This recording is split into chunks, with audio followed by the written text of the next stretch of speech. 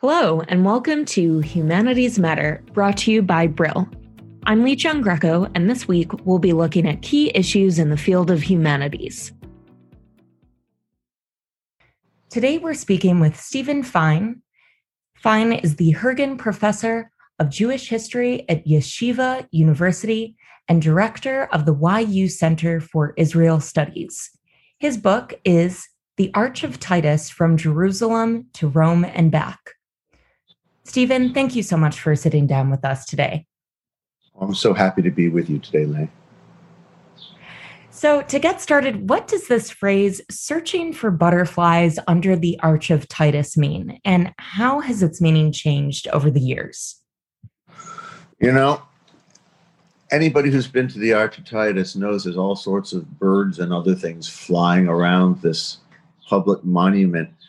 But there's a poem written in the 19th century that talked about the beauty and excitement of Rome and its artifacts and the rejuvenation of the Italian nation under the Italian Republic. And one of his refrains was, like butterflies under the Arch of Titus, right? Farfalle de arco di Tito, as the Italian goes. This became a catchword, a kind of flighty, fun way of describing sort of silly things, but culturally significant at the same time. And it stayed that way until it was picked up by Benito Mussolini, who turned it sort of dark and treated his opponents as other kinds of, vermin under the Arch of Titus. And so it took on this real sort of politically dark sense under fascism for those who went against the positions of the dictator. In recent decades, it's become fun again. And so there's a novel that came out in Rome called, again, The Butterflies Under the Arch of Titus. And on the cover of it, there's a image of the Arch of Titus against a city background with these little noodles, which are also called butterflies, farfalle, flying under the arch from somebody's kitchen. It's one of those interesting places that you can see a culture taking a historic site and a contemporary sort of vision of coming to a site and seeing little animals and living with it over 100 years and what it said about it. That's what it means. And so that's a really interesting parallel, it seems, to the arch itself. The arch's meaning has changed so much over several centuries. Well, that's why I liked it so much. That's why I liked the poem. It was a light way to start out this collected essay book, which is the final statement of our Arch of Titus project at Yeshiva University, that started out by doing something that not everybody believed was possible when we did it. And that was, we went to the Arch as a team, led by Bernie Fisher of Indiana and Peter Schertz, Virginia Museum of Fine Arts, looking to see if we could discover evidence of color under the Arch of Titus. Now, the arch itself, of course, is a triumphal monument created a decade after the destruction of Jerusalem by the emperor, then general Titus. It was built right after his death by his brother Domitian around 82. Now, this arch has imagery within it that for the Flavian emperors who had just taken over after a kind of coup was used to legitimize their new dynasty, meaning imagery of the triumphal parade given to Titus as reward for having taken Jerusalem in 70, which for Romans in the first century was, I guess, a great thing. But for the Jews who visited there over the last 2,000 years was a point of sadness and despair and yearning.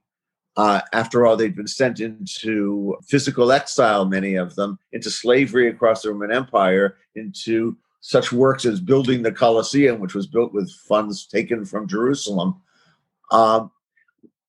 A small population within the Roman Empire that didn't sit well with being ruled by the Roman Empire. Over a 2,000 years period, Jewish visitors looked at the arch and said something like what one of the medieval or early modern visitors said. And that was the reason they built this is because they knew that the Jews are really a strong people. And if they didn't have such difficulty defeating us, then they wouldn't have needed to put such a great big arch up, which is quite a statement for a little tiny people persecuted in Italy all the way through the Middle Ages and until the end of the 19th century. So this arch became a point of odd pride, to the point that at the point of emancipation, which began, in the 18th century, Jews looked at this arch and said, see that we've been in Europe for a long time. We're really not a foreign element in European culture. We've been here for a long time. And a little bit later, after the disappointments of that emancipation, other Jews looked at it and said, well, we were brought here, time to go home, which is the sense of from Rome to Jerusalem and back. But remember that we have Christians looking at this arch also as proof of the prophecy of Jesus that Jerusalem would be destroyed, and as proof that the church was the inheritor of the Roman Empire, which is why when Napoleon left Rome in the first decade of the 19th century, the Pope Triumphant came back and rebuilt the arch in his own image. In other words, the church is the true inheritor.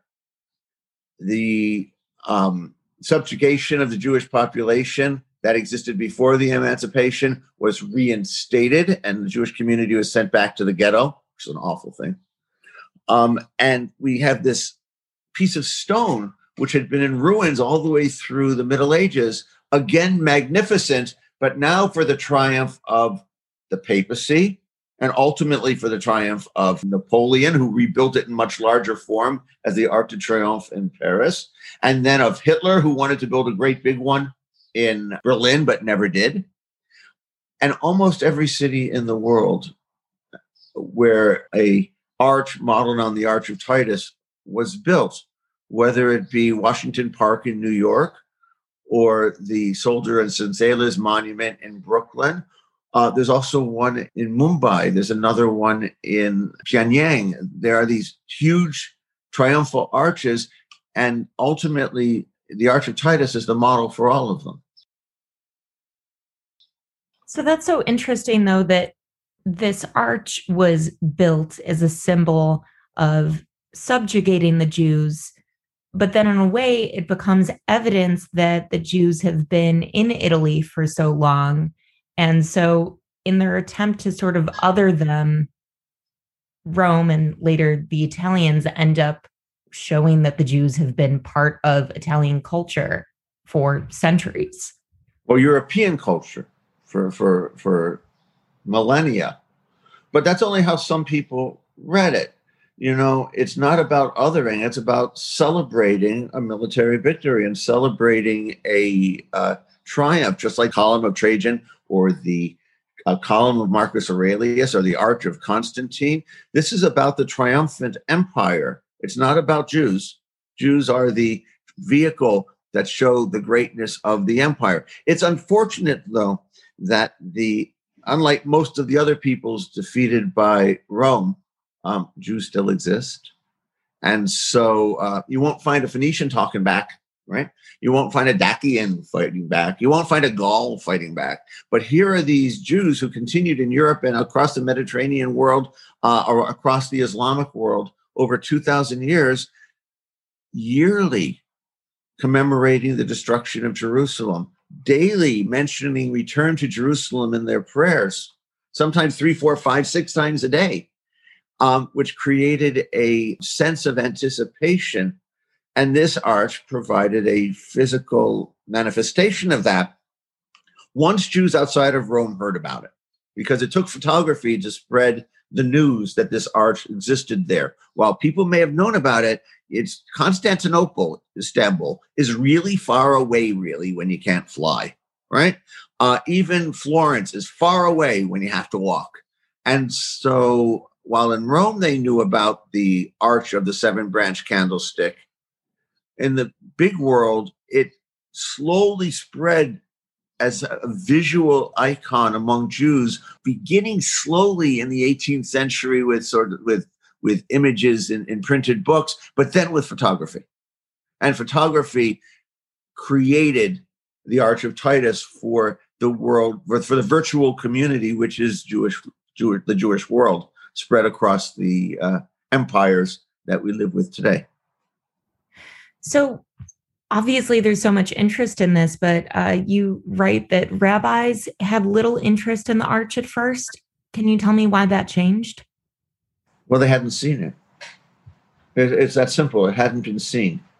Now, there's another piece, and that is that the image of the seven-branch menorah, the candelabra, the menorah of the Arch of Titus, has a very strange base, which I described elsewhere in terms of Roman art of the period. But the important piece is it doesn't fit with what medieval rabbis thought the base ought to look like.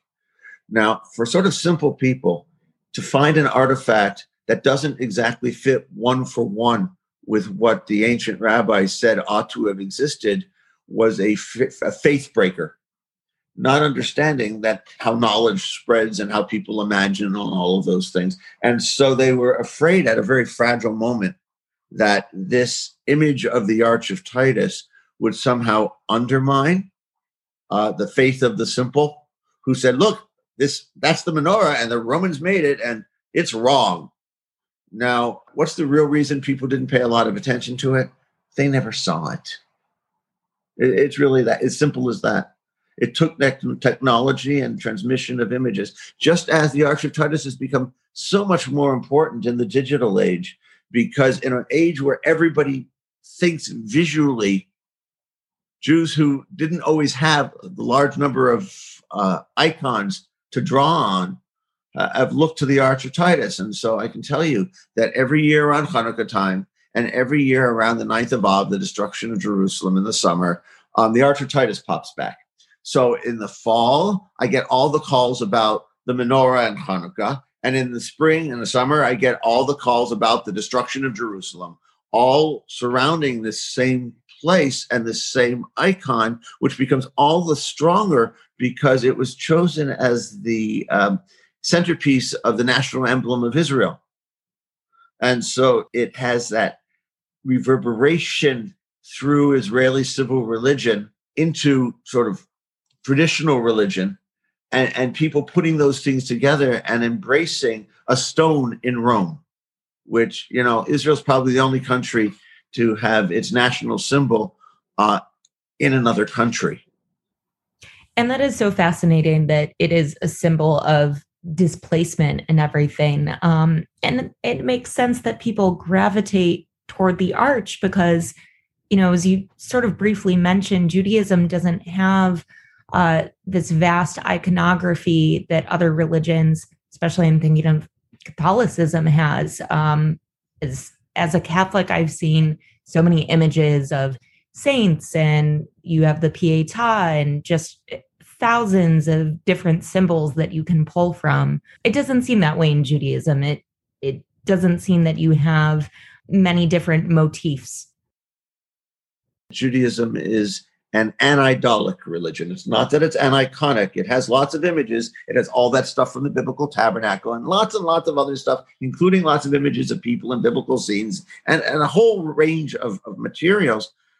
But it doesn't hit the point where these images are any more than decorations, as opposed to the Christian religions or ancient Roman religion, where they could become more than decorations. And so growing up in a Roman Catholic home, you would see a vast number of images, some of them with people piously venerating them. You'll never find that in a Jewish or a Muslim context. What will you find? You'll find Jews and Muslims venerating holy text. And so it's a different model of where imagery is drawn from and a different valuation of imagery in both of those groups, as opposed to the Christian and the ancient Roman, which is what's so interesting in setting these things side by side. Jews have been making menorahs since the 2nd century BCE, and they look more or less the same over that whole long period, which is an astonishing thing, whether they're in Yemen or whether in North Africa or whether they're in Greenland, if there were Jews in Greenland, right? No matter where they went, the seven-branch menorah had this very local internal meaning. By the same token, it was reinforced in the 19th century and the 20th century when Christians realized that this was a symbol for Judaism. And so it got put very often right next to crosses. And since both are, they're both vertical symbols with horizontal cross pieces near the top. But for Christians, the cross in many communities is an object of veneration. For Jews, a menorah is a memory tool. It's probably the best visual symbol since McDonald's, right? Because it's so unique that even when it's broken into a little piece on a piece of stone that's dug up somewhere, you can still recognize it if you only have a piece of it. And so as a branding object for Judaism and of Jews, it became really, really popular. And particularly in the 19th and 20th century, when Christians noticed that it represented Jews as well, and everybody needed an icon. So going back to the arch itself, you talk about the German philosopher Moses Mendelssohn's approach to the arch menorah. Talk about what his take reflected. Well, first of all, no German would have called Moses Mendelssohn a German because he was a Jewish philosopher who did not have rights in Germany in his own lifetime, right? The emancipation had not yet come. But he was considered like the model Jew because he had developed relationships with the philosophical class, I guess, in Berlin, and wrote a number of texts. Some of these were directed at his German fellow travelers. Some of these were directed internally to the Jewish community. He's the first one to recognize the possible inherent problem of his age for Jews, as the deal was, you can be considered equal, just convert to Christianity and you'll be equal. And so any kind of advancement in the system required conversion to Christianity. And much to their advantage or disadvantage, even though they weren't highly literate in German literature sometimes, they were a highly literate population because of their studies of Jewish text. Unlike other minority groups, those who came to America as well. Jews came to America as the ultimate outside vilified group, but they could read. And so their advancement in either culture could be rather swift once allowed in. But the price was Christianization, and he was committed at all costs to finding a way to live within Prussian culture without becoming Christian. Now, that's quite a difficult thing within that world. The price that his community had to pay to stay Jewish then was high. He wrote a commentary on the Torah, which is the best-known Jewish book, right?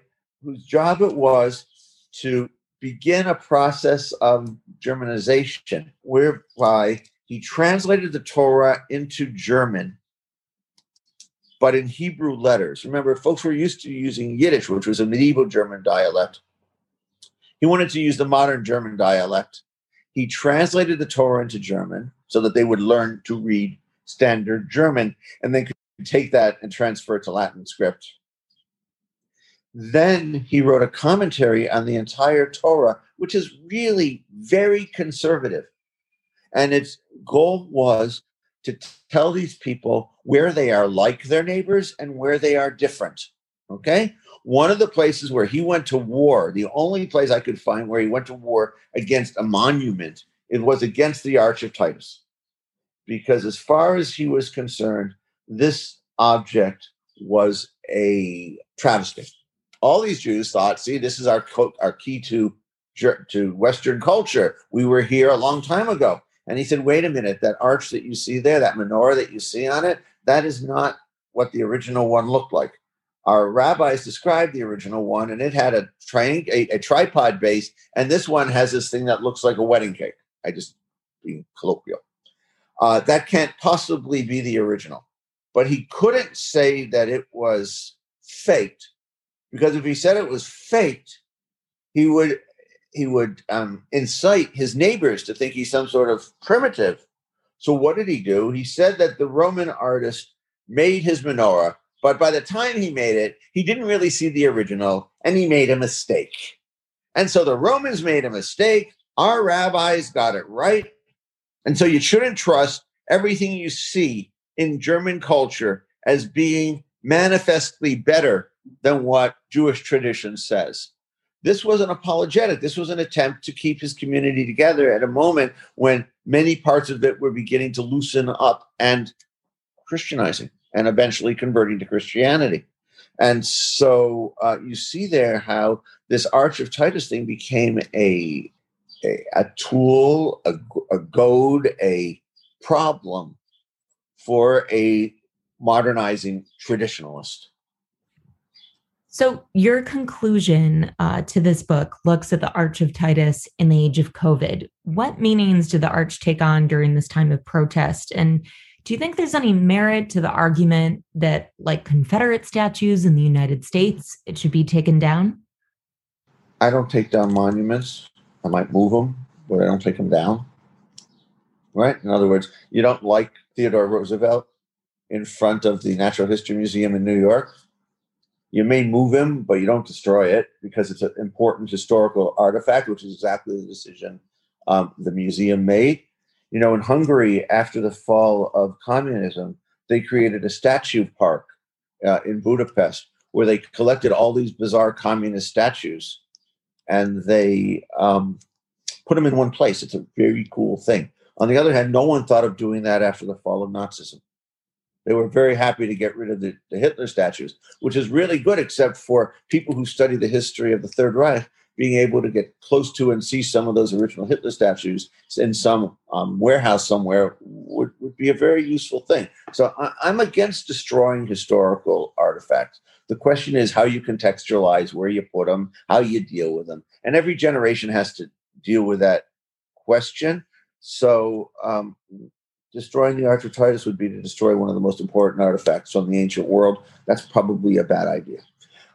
Similarly, what we see through our book is that the Arch of Titus takes on different meanings for different people as a place of memory and a place of new memory over a 2,000-year period. It becomes a focal point for different communities to think about themselves, who they are, what they're going to be, whether it be the Jews who lost, but eventually came back, or whether it be Christians who at first saw it as their continuity with ancient Rome and the destruction of Jerusalem, and now often use it for ecumenical purposes on a good day.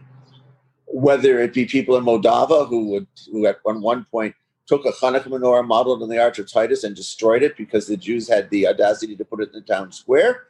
Whatever. The Arch of Titus and all monuments are teaching moments and teaching opportunities and teaching locations not to be missed, because I think that they weaken the fabric of our experience, and more than that, weaken our possibility to reimagine the future as anything but ourselves. What the study of the past does is give us the tools to understand that people before us thought about the things that we think about and reached very different conclusions.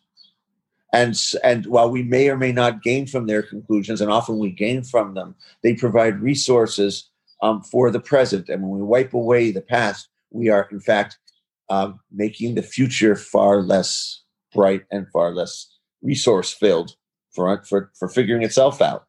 So no, destroying a place like the Arch of Titus or any historical document because in this moment we don't like it is probably a bad idea.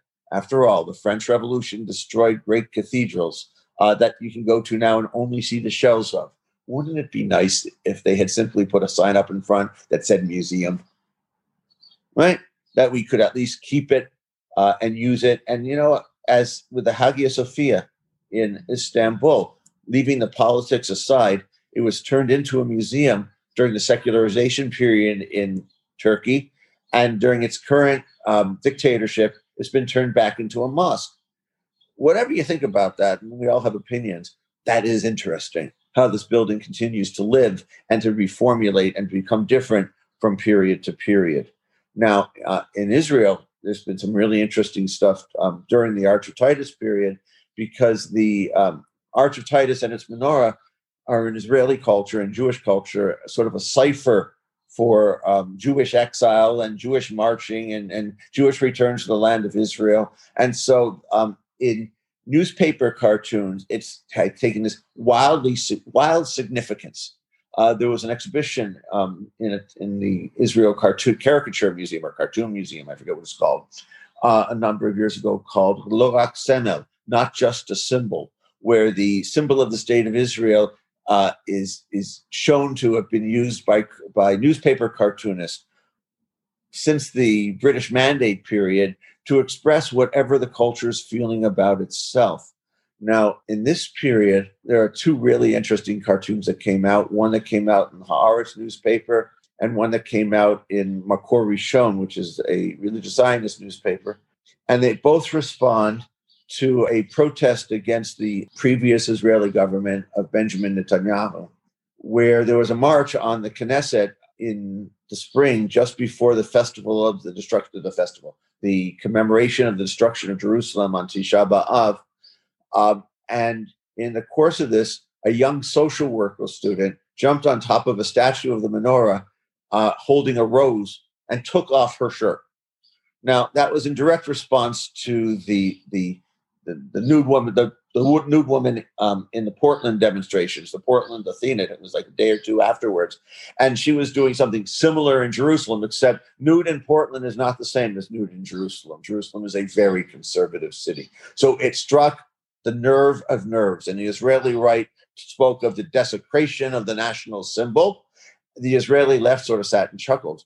But this woman became, holding her rose, a symbol for this protest movement and for the COVID moment.